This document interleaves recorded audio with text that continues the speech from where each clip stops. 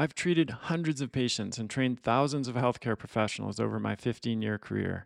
And one thing I've learned through that experience is that most people are really confused about supplements, or they lack a clear strategy or plan for how to use supplements to improve their health. That's why I created Adapt Naturals. It's a supplement line designed to add back in what the modern world has squeezed out and help you feel and perform your best. Our ancestors' diets were rich in the essential vitamins and minerals and phytonutrients we need for optimal function. But today, thanks to declining soil quality, a growing toxic burden, and other challenges in the modern world, most of us are not getting enough of these critical nutrients.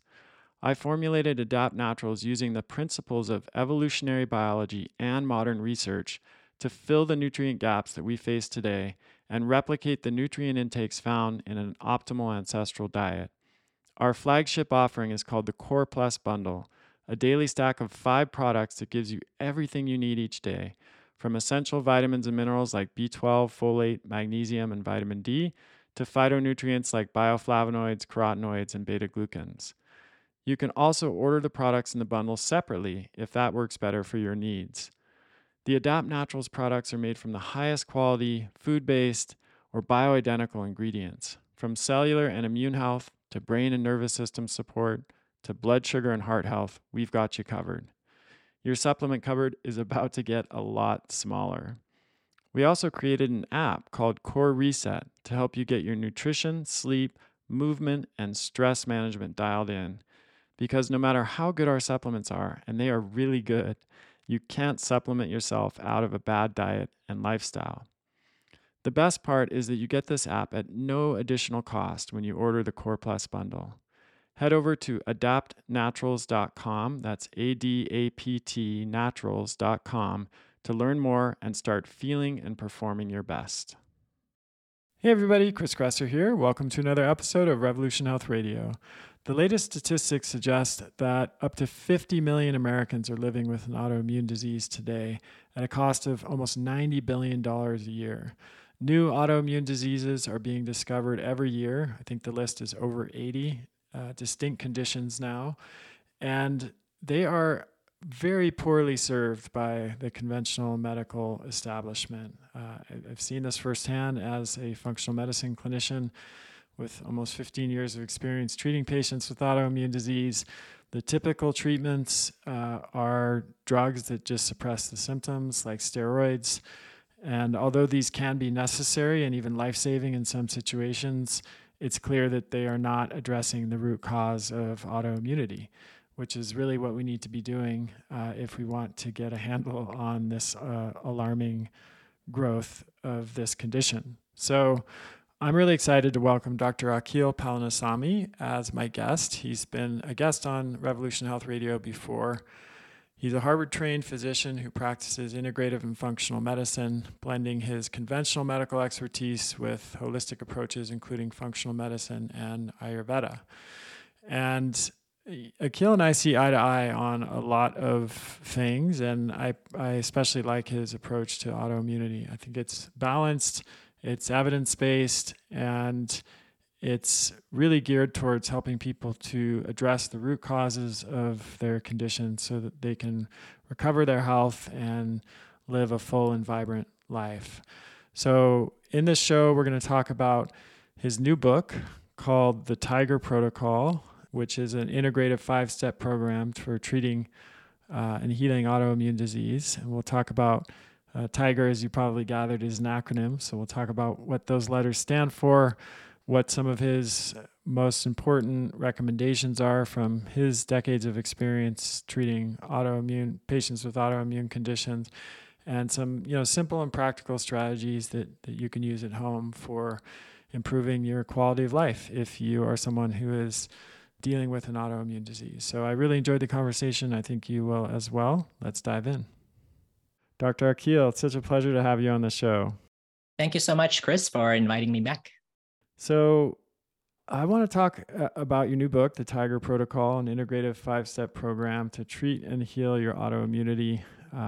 It's out on May 9th. I've always had great respect for your work, and autoimmunity is a problem that is unfortunately not going away, and in fact, The number of people that are diagnosed with autoimmune disease seems to rise every year. The number of autoimmune diseases themselves seems to increase every year. And Yes.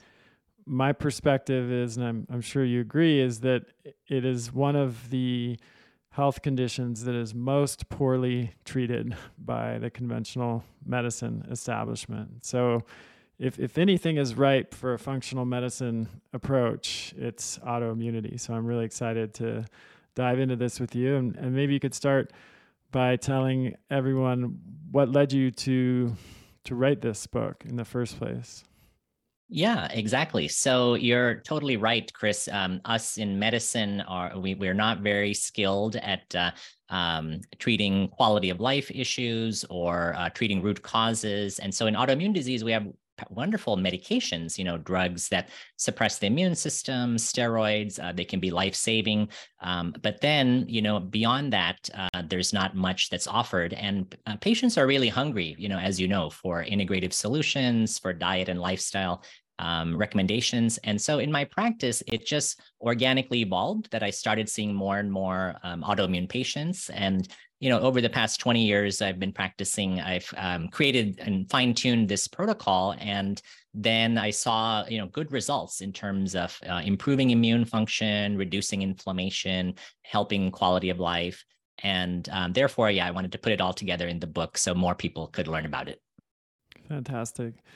So I'm just going to jump right into some of the potential root causes of autoimmunity that I think some folks are not even aware of, because again, it's the conventional treatment is usually just suppressing the symptoms with drugs, and as you pointed out, there is a case for that. There are situations, for example, where someone who is having a very severe Crohn's disease flare, might need medication to sort of quell that flare and get them back to a point where they can address these longer term issues. Or another example that comes to mind is someone who has Graves' disease and Yes. is in a thyroid storm. That can be fatal, right? So you want to, drugs can be very necessary in that situation. But generally, there's very little exploration or discussion about what these root causes are. So in your book, you talk about environmental toxins as a growing literature linking a whole range of toxins to Mhm. immune disruption and autoimmunity. So can you talk about that a little bit? Yeah, absolutely. So the Tiger protocol, is the acronym. So T is for toxins, and I'm putting that first because I feel like it's the hidden biggest driver that a lot of people don't think about. So in the book, I review 20 different categories of toxins that have been associated with increased risk of autoimmunity.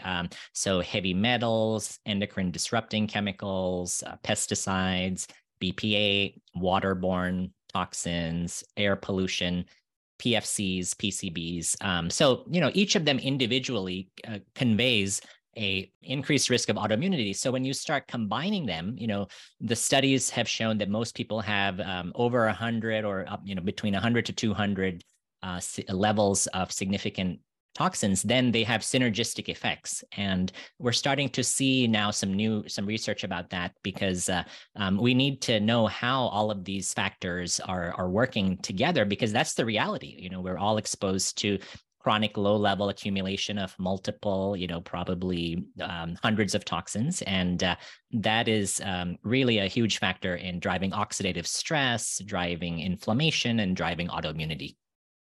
Absolutely. And it's as you said, we're really just kind of scratching the surface of understanding the synergistic effects of these compounds. And Yes. up until relatively recently, the study of toxicology was mostly concerned with extreme, acute toxicity.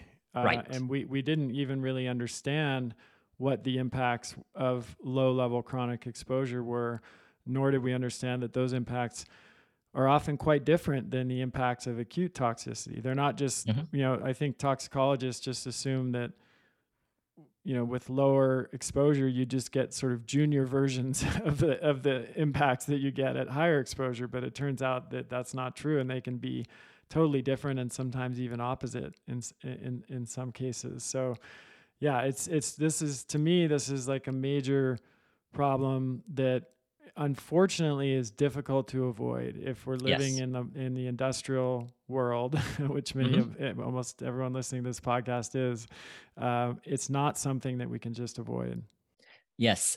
No, you're totally right. And I think the perfect example of that is glyphosate, because the acute toxicity studies have been done, and that's why there's controversy, because those scientists are saying the acute toxicity, it has to be very high dose.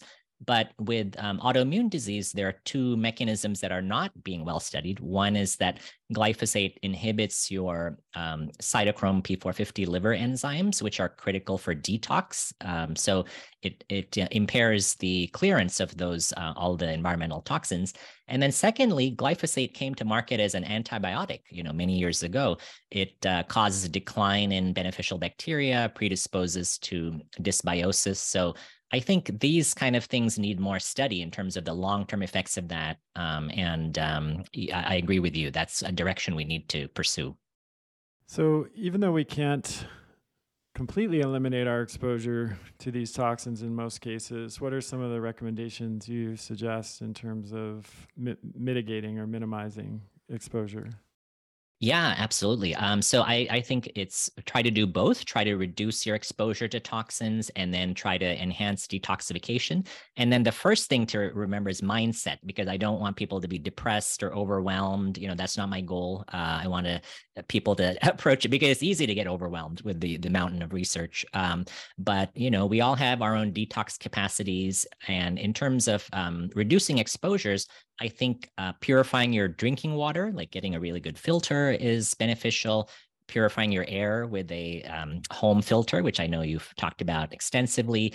There was an interesting study about your shoes. So removing your shoes upon entering the house actually is beneficial, because on the bottoms of your shoes, studies have found lead, pesticides, harmful bacteria. So if you're leaving them at the door, then they're not going to be tracked into your house. So that's something little bit, less well known. I think some other strategies are reducing your exposure to heavy metals, especially mercury and lead. And using healthy like cooking vessels, and you have to also look at your personal care products. The environmental working group has a lot of guidelines there. And finally, like the household chemicals that we're all exposed to, cleaning materials at home, and then also indoor air, yeah, is very important. Yeah, a lot to consider, but there's a lot Yes. of, both Akil and I have articles about this, and, chip away at it. I think starting with the biggest offenders, the personal care products, because, Yes. our skin is one of the barrier systems in our body. But what a lot of people don't realize is the gut is actually a much less permeable barrier than the skin, because Mm-hmm. from an evolutionary perspective, we were at risk of, dying from eating something that was toxic. So we evolved mechanisms the gut evolved mechanisms to keep toxins out. There weren't really any examples of skin creams, that were happening Mm-hmm. millions of, hundreds of thousands of years ago. Our ancestors weren't putting things on their skin. So the skin never evolved that kind of discernment, you could say. So whatever we put Yes. on our skin actually has, I think, a much greater potential for causing toxicity, and a lot of personal care products with chemicals fall into that category. Yeah, that's a great point. So I want to talk a little bit about the next, which is the I in Mm-hmm. Tiger, and this Mm-hmm. is healing infections. I mean, I think most recently, the way that this has been on people's radar is with COVID and SARS coronavirus 2, and the discussion around how infection with SARS coronavirus 2 can perhaps predispose people to autoimmunity. In Mm-hmm. fact, this shouldn't have been a surprise, right? Because we have a Right. long history of literature linking all kinds of different infections, not just SARS coronavirus 2, but all kinds of other viruses and bacteria and fungi, et cetera. So talk a little bit about that. Yeah, absolutely. So I think infections are, a really big factor. And in terms of the overall approach, I try to focus on the terrain of the body, the internal environment, making your body inhospitable to infections rather than focusing excessively on the germ or the microbe. So we do include like antimicrobial herbs and spices in the protocol, but I think focusing on the terrain is really the emphasis. And you're exactly right. Yeah, many different categories of organisms have been associated with increased risk of autoimmunity. So bacteria, of course, in the microbiome. So dysbiosis, which is the decline in beneficial keystone species and overgrowth of potential pathogens. There's also the virome, which is the community of viruses that is very interesting, new research, early research about the connection with autoimmunity. And then there's the mycobiome, which is all the fungi, like Candida is the most well-known one, but there is pretty good research that can play a role in certain people. And then we have parasites and archaea as well. So I think there's this broad range of different microbes, and the focus is, make your body inhospitable, make your gut inhospitable, and then try to include some of these natural antimicrobial compounds like spices and herbs to support that process. Yeah, you and I have agreed on this for a long time. I think Right. it's the pendulum. I think went too far in the other direction with Mm-hmm. we germ theory and the discovery of that germs cause disease was perhaps one of the most important breakthroughs in the Mm-hmm. history of science and medicine. So Yes. we're Yep. not disputing that, of course, but the idea that we should then that all microbes are harmful and we need to create as sterile of an environment as possible, whether we're talking about inside of our bodies or in our in our external environment. I mean, we now know that that's not a good approach either, and that Mm-hmm. through the hygiene hypothesis or the old friends hypothesis and the idea that these microbes actually play beneficial roles, and Mm-hmm. we could even consider ourselves more of an ecosystem than an individual in that Right. sense. Exactly. It's so important that we preserve the health of that ecological community. And I love what you just said, doing that with combination of diet and probiotics and prebiotics and spices and herbs and things that essentially, if you keep the garden healthy, Exactly. because then in that garden, the weeds and the other pathogens will be less likely to take over. Right. Exactly. Yep. So that's a good segue into G, which is gut health, because Yes. gut health, as we just discussed, is important for protecting us against infections. It's also important for helping us to detoxify toxins, which was which was T. So, Mm-hmm. it seems to me that it's funny because G is the center of this word tiger, but it's Mm. also playing a central role Mm-hmm. in this entire approach, isn't it? Yeah, absolutely. You and I have been speaking for a long time about how the gut is foundational and affects every organ system.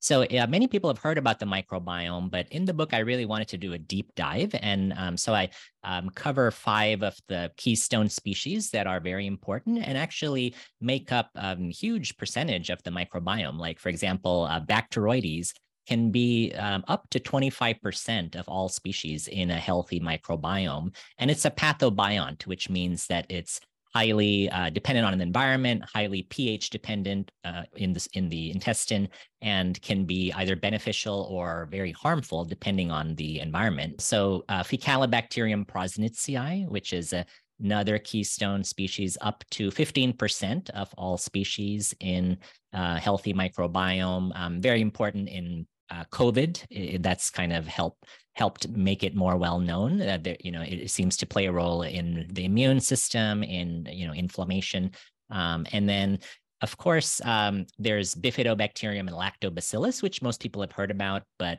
I think that they do play a role in immune health. And then finally there's Akkermansia, which is Akkermansia muciniphila, that is now being well known for its role in metabolism and blood sugar and healthy weight. And there is some controversy about the role of Akkermansia in Autoimmunity, because certain conditions, specifically multiple sclerosis, there's 3 studies that showed increased presence of Akkermansia. But there are researchers who argue that is more a result of a disrupted gut microbiome and not a cause of it, which is my view, that Akkermansia, in most studies, because of the remodeling it triggers for the gut mucus and gut lining, leads to an increase in gut, mucus thickness. And so I think it's really a beneficial bacteria to try to raise up through foods. So I think, yeah, I just wanted to kind of teach people more about what are the individual organisms and how to support each of them with certain foods. Great. Yeah, and that's not uncommon. Some people would make the argument that cholesterol has a Mm. similar function as a repair substance. I Hmm. think there is some merit to that, but when you see something elevated, it doesn't mean that that thing, it's confusion of correlation and causation, right? Which is a Right. fundamental thing that we hopefully learn when we're studying research methodology, Hmm. but it is difficult to tease out sometimes, Hmm. that chain of causality. So yeah, these bacterium, it's really, even just in the time you and I have been doing this work, Akil, that Hmm. we've learned a lot more Oh yeah. Yep. about, particularly about the anaerobic species, which we didn't really initially have insight into because they couldn't easily be cultured. Yes, Now exactly. the PC, all of the new methodologies for testing make that a lot easier, and we found that Hmm. these are actually in many cases the major players that we didn't even know about before. Right. Exactly. Yeah. Totally. So the E is learn to eat right. So this is something that people will probably be most familiar with when it comes to just general health and well-being. But autoimmunity, people with autoimmunities may require, eating right for them might be somewhat different than eating right for people without autoimmunity. So how are you approaching this? Because there's obviously so many different ways of looking at the right diet for someone with autoimmune disease. Yes, absolutely. So this is my favorite topic. I really believe in food as medicine, and the book has tons of recipes from my kitchen, that I use. So the way I approach it is I've broken it up into 2 diets. One is the phase 1 diet, which is more of a elimination diet, more restrictive, and then there's the phase 2 diet, which is designed to boost your microbiome diversity. It's more of a long-term diet. I know, this is something you and I have seen in our practice, that sometimes patients end up staying on a very restrictive diet for too long, like the AIP diet, and then losing some of that beneficial diversity in the microbiome, which is harmful in the long run. So you do need to start with an elimination diet, so I talk about, some of the like differences between food sensitivity versus food intolerance versus food allergy. And then the main way that my elimination diet, the phase 1, differs from, for example, the AIP, is that I include mung beans, because mung beans are unique among all legumes in Ayurveda, the system of medicine from India, because they're considered to be the most easily digestible. They're part of a dish called khichdi, which is a medicinal dish in Ayurveda. And then I also allow like gluten-free grains. So if people tolerate rice or quinoa or other gluten-free grains, then I don't often see that is inflammatory for people. There are, of course, a subset of patients that have to be off all grains, and you have to kind of investigate that, but I don't think it's automatic for everyone. So that way, you're getting a little more flexibility even with the elimination diet. And then the phase 2 diet is really all about how to reintroduce the prebiotic foods. So the different categories of prebiotic foods, including polyphenols. So foods that are rich in polyphenols are often the best tolerated, even by patients with SIBO or dysbiosis. And then I go through the top foods that contain inulin, resistant starch, and all 3 types of resistant starch. the arabinogalactans, the various other types of prebiotic foods, and also emphasize fermented foods in the long-term diet, but I really place more emphasis on the prebiotic foods because I feel like fermented foods are, recognized and emphasized, but we have a lot of research on the health benefits of, getting these prebiotic foods that you can tolerate into your diet. Excellent. Yeah. And it's funny anecdote. When I did a 30-day meditation retreat in Thailand when I was in my 20s, and the only thing we were allowed to eat during that time was khichdi. So I Oh, have wow. Great. in the evenings we had the midday meal. We had no food in the evening, and we had a light breakfast. But so I have this taste of khichdi is like deeply ingrained in my psyche. Even right now, if I think about it, it's vivid, and I really like it. Like there was quite a while where I couldn't eat a bowl of khichdi Sure. because I was just so tired of it. But yeah, it's interesting because at that time I was struggling with my health and my gut health, but and I couldn't really eat any other legumes or beans. But the Interesting. khichdi didn't cause any problem for me, which it Hmm. was one of my biggest hesitations of doing that retreat, because I was like, oh my Mm. gosh, I'm going to be eating legumes every day. This is going to wreak havoc, but it didn't. So I find that interesting that you allow that even on the phase one part of the diet. Hmm. Yeah, that fascinating story. Yeah, many Ayurvedic hospitals in India, the entire diet that people eat for like a 21 or 28-day cleanse is khichdi. So that's all they're Yeah, it's the eating, and then khichdi plenty of cleanse. ghee. Yeah, and ghee as well. Yeah, we did add some ghee, because if all I was eating was I did lose quite a bit of weight, as you can Oh, imagine. okay. But I Yep. think the ghee helped to make that less less severe than it would have been otherwise. If you've listened to this show for a while, you know that I'm a super active guy. Depending on the time of year, I'm either skiing, mountain biking, hiking, backpacking, surfing, or lifting weights on most days of the week. I also live in a really dry climate at high elevation. For these reasons, I pay a lot of attention to hydration. I've learned the hard way what happens when I get dehydrated, and I know how important hydration is to overall health. But hydration isn't just about drinking water, it's about water plus electrolytes. This is where Element comes in. It's a combination of electrolytes like sodium, potassium, and magnesium in easy to use individual packets that you just add right to your water bottle. And unlike most electrolyte products on the market, Element is free of sugar and artificial junk.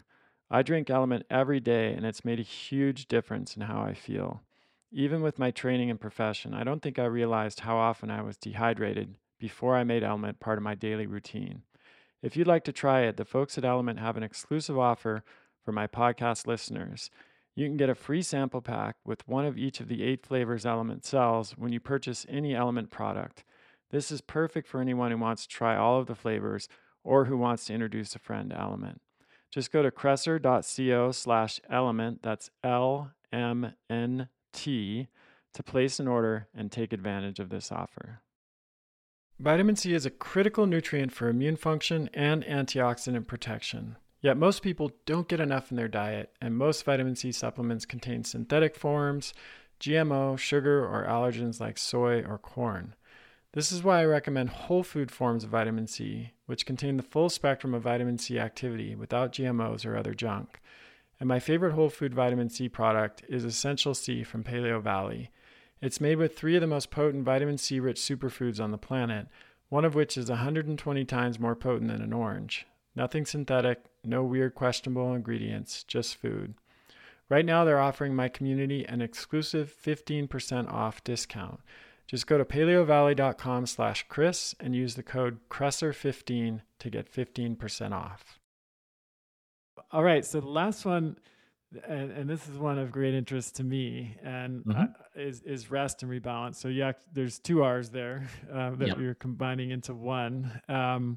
I will say, from my 15 years of experience now working with autoimmune patients, that I think this is the most underrated one of the bunch, and that and one where I have often seen people make great progress when everything else has not yielded results. So I'm curious to hear about your experience with this, and what you suggest in this category.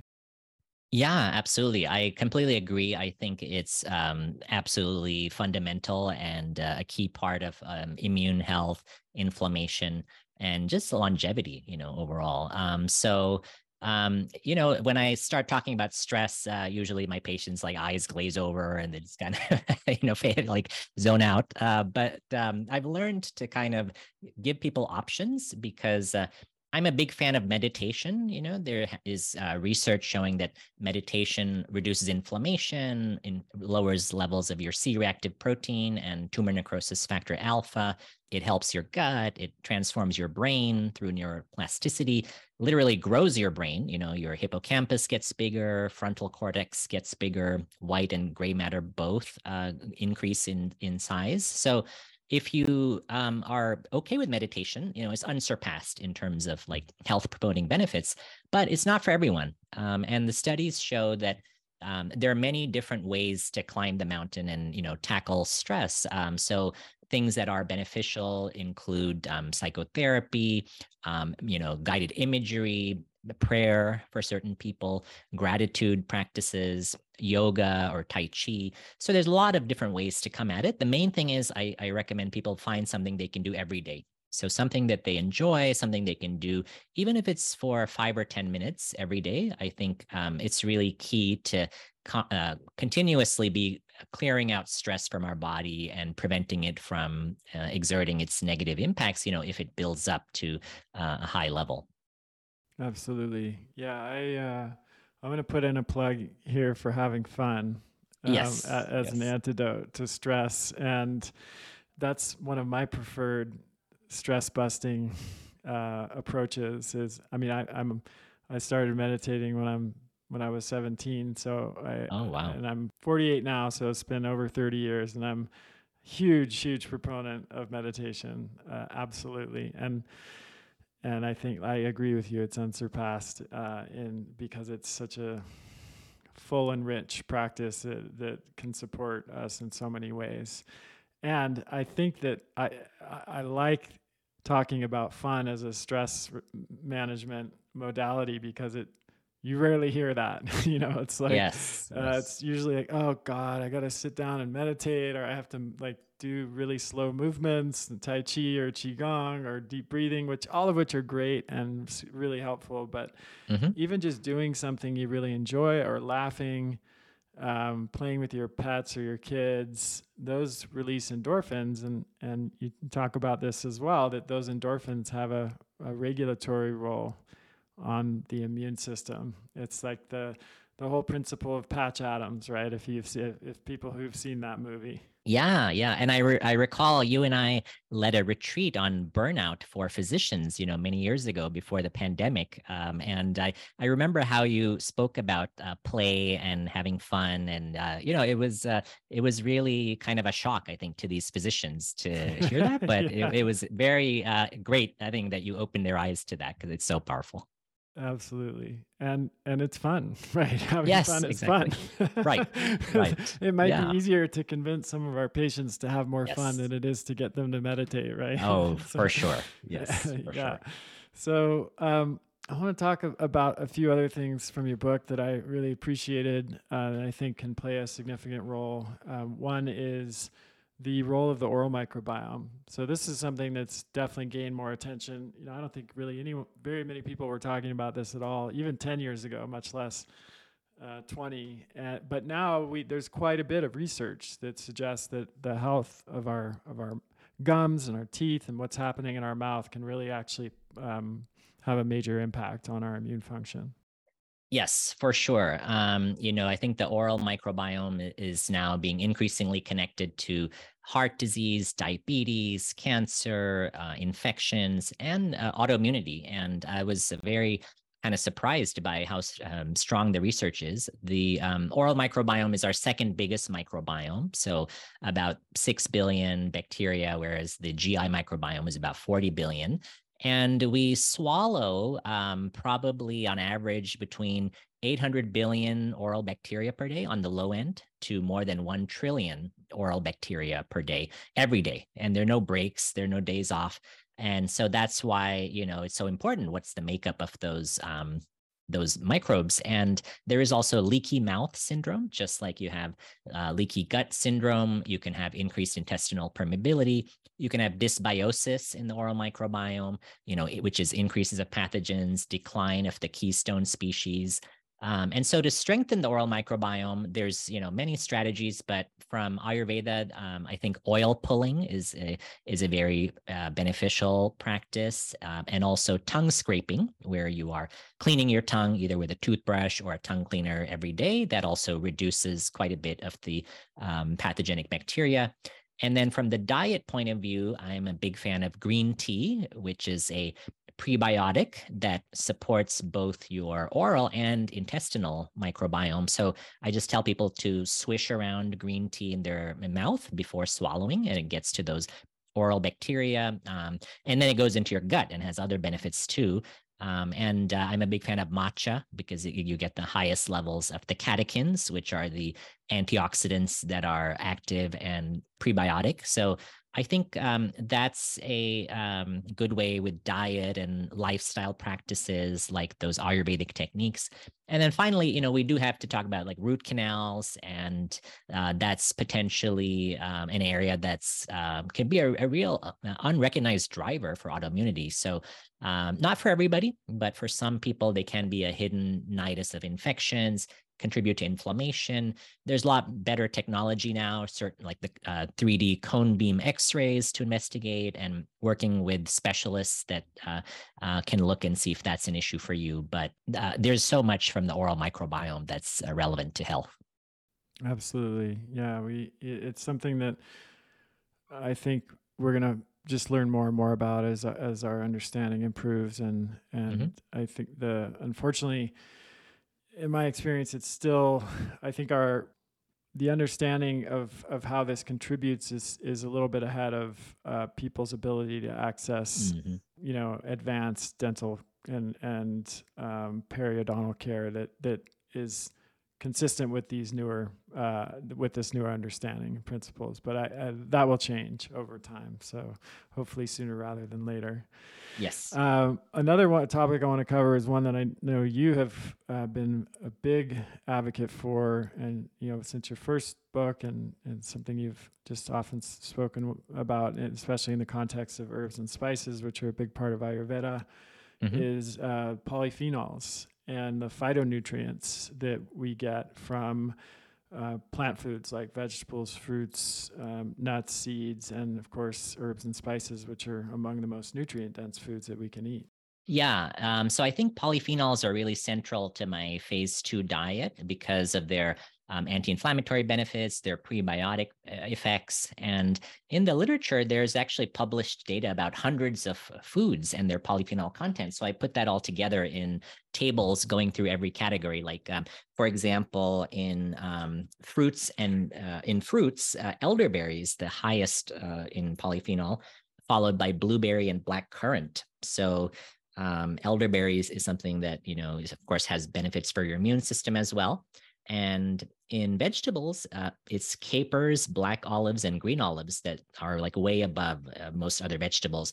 This is all looking at like 100 grams of serving size. And then with herbs and spices, there's clove powder, dried peppermint. Those are both like 3 times the amount of polyphenols as the other compounds. And so so like also ground flax seeds and chestnuts are the most rich polyphenols in terms of nuts, beans, and seeds. So I think that, it's beneficial because many people with SIBO cannot tolerate the inulin-rich foods, which are kind of high FODMAP foods. Many people with autoimmune disease don't tolerate legumes, which are incredibly good sources of prebiotic and resistant starch. But if you can't tolerate them, you can go to the polyphenols and choose from, these lists, whatever you can tolerate that will really help boost your microbiome diversity. Yeah, I'm excited about this, and I've appreciated your balanced approach with on this topic over the years. I think again, this is something you and I agree on because, on the one hand, you have plant-based diet advocates who believe that we can get everything we need from plants and we don't need to eat animals. And on the other end, more recently, you have the carnivore camp that Hmm. believe that there's, there's nothing that we need from plants. And my way of looking at it, which I think you agree with, I don't want to put words in your mouth, is that the best diet for most people is a combination of both plant and animal foods. And Agreed. one of the reasons for that is these phytonutrients, and Hmm. not just polyphenols, but lignans and soluble fibers, beta glucan, all the interesting compounds that now science is really shining the light on in terms of their health benefits. They're not essential in the sense that vitamins and minerals are, that we literally cannot live without. We'll develop acute diseases and die. But if you want to live a good life and a healthy life and a Hmm. long life, they appear to be very important. Yes, absolutely. Couldn't agree more. So the last thing I want to talk about is some of the more maybe experimental therapies, we could say, things that are being studied now. There may not be as much research on them yet, but they have some interesting mechanisms. There's already been some interesting pilot studies or bigger studies, and anecdotally, patients are getting good results with them. So I'm thinking about things like vagus nerve stimulation with a PONS device and some of the other therapies you mentioned later in your book. So yeah, maybe pick a couple that you think are most promising that you're using with patients or that you like, and I'd love to hear about those. Yeah, absolutely. I think it is exciting because there are a lot of things coming on the horizon that I think will be very beneficial. Yes, you mentioned the PONS device, so that's very interesting. It uses a portable tongue stimulation device that uses neuroplasticity, so it sends signals through the tongue back to the brain. And it's now FDA approved for patients with MS, multiple sclerosis. So improves their balance and other things. So for someone with MS, I think that's already available as an FDA approved option through their neurologist. I think in terms of other therapies, I'm excited about stem cells. I think it's a bit of a wild west right now in terms of just lack of regulation, but there's some promising companies that are researching stem cells. So there's a company from Australia that is working on a stem cell infusion for patients with autoimmune disease. So they studied that in rheumatoid arthritis patients that were refractory, meaning they didn't respond to even the strongest drugs and IV drugs.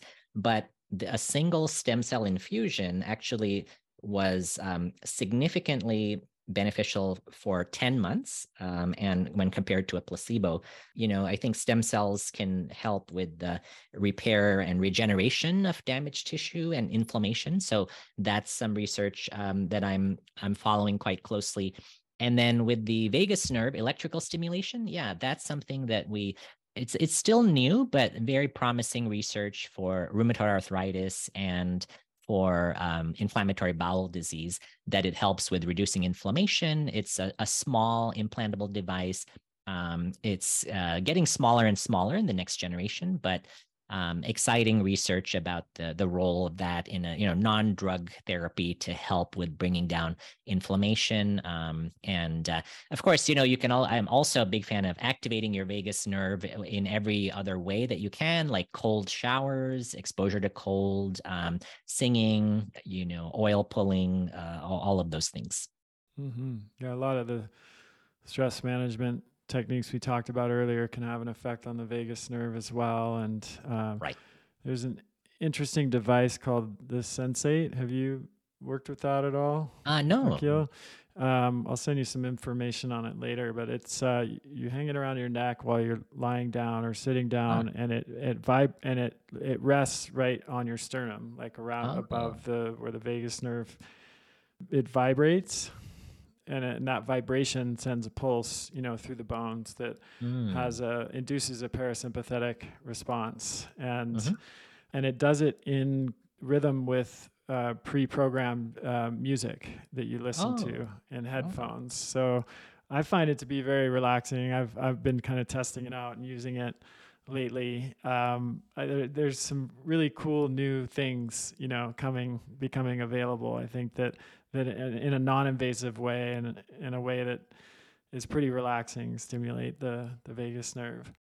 Yes, yes. Have you heard about the Apollo Neuro device? I know many of Yes. my patients are using that with good Yeah, success for parasympathetic activation. exactly. So that's another good example. And not a lot of people have access to this, but sauna is Yes. and red light therapy are other interesting pleiotropic modalities that I think have a lot of beneficial effects for the immune system. Oh, yeah, no doubt. And again, feels good, right? It's Yes, like exactly. Yeah, I'm a big fan of treatments or modalities that are enjoyable to do, right. you know? Yeah, and they have so many multiple benefits for different Exactly. conditions, for your longevity, for your mental health. Yeah, I use that word pleiotropic just now for people who aren't familiar with it. That's Mm, essentially what it means is, benefits other than what, in the context of studying drugs or genes, which is where the word came out of it means benefits other than perhaps the primary or intended benefit. So if right. statin drugs were thought to work by lowering cholesterol, but when they talk about the pleiotropic benefits of statins, they mean other effects that aren't related to lowering cholesterol. But in the context that we're talking about it means pretty much every part of the Tiger protocol is pleiotropic, right? Like Right. if you help your gut, it's going to have multiple benefits, not just related to your gut. If you do Hmm. stress management, relaxation, it's going to have multiple benefits. If you reduce your exposure to toxins, it's going to have multiple benefits. If you Yep. get in the sauna, it's going to have multiple benefits. So it's like an upward spiral, right? Hmm. Creating that, or the rising tide that lifts all boats, you could say. Yes. Great. Well, I've really enjoyed this conversation, Akil, and I love the Yeah, book. I think likewise. it's a phenomenal resource for anybody who has autoimmune disease. I highly recommend picking up a copy. And where can people learn more about the book and about your work in general? Yeah, so it's sold, wherever books are sold, and I've partnered with a number of companies to put together more than $1,000 worth of discounts and bonuses and special offers. So the best way to access that is through my website, which is drakil.com, DOCTORAKIL.com, and you can pre-order and then enter your name to get instant access to those discounts. And I know a lot of people have been taking advantage of those and finding benefit already. Fantastic. Well, thanks everybody for listening. Please send your questions to chriskresser.com/podcast question, and we'll see you next time. That's the end of this episode of Revolution Health Radio. If you appreciate the show and want to help me create a healthier and happier world, please head over to iTunes and leave us a review. They really do make a difference. If you'd like to ask a question for me to answer on a future episode, you can do that at chriskresser.com/podcast question. You can also leave a suggestion for someone you'd like me to interview there. If you're on social media, you can follow me at twitter.com/chriskresser or facebook.com/chriskresserlac. I post a lot of articles and research that I do throughout the week there that never makes it to the blog or podcast, so it's a great way to stay abreast of the latest developments. Thanks so much for listening. Talk to you next time.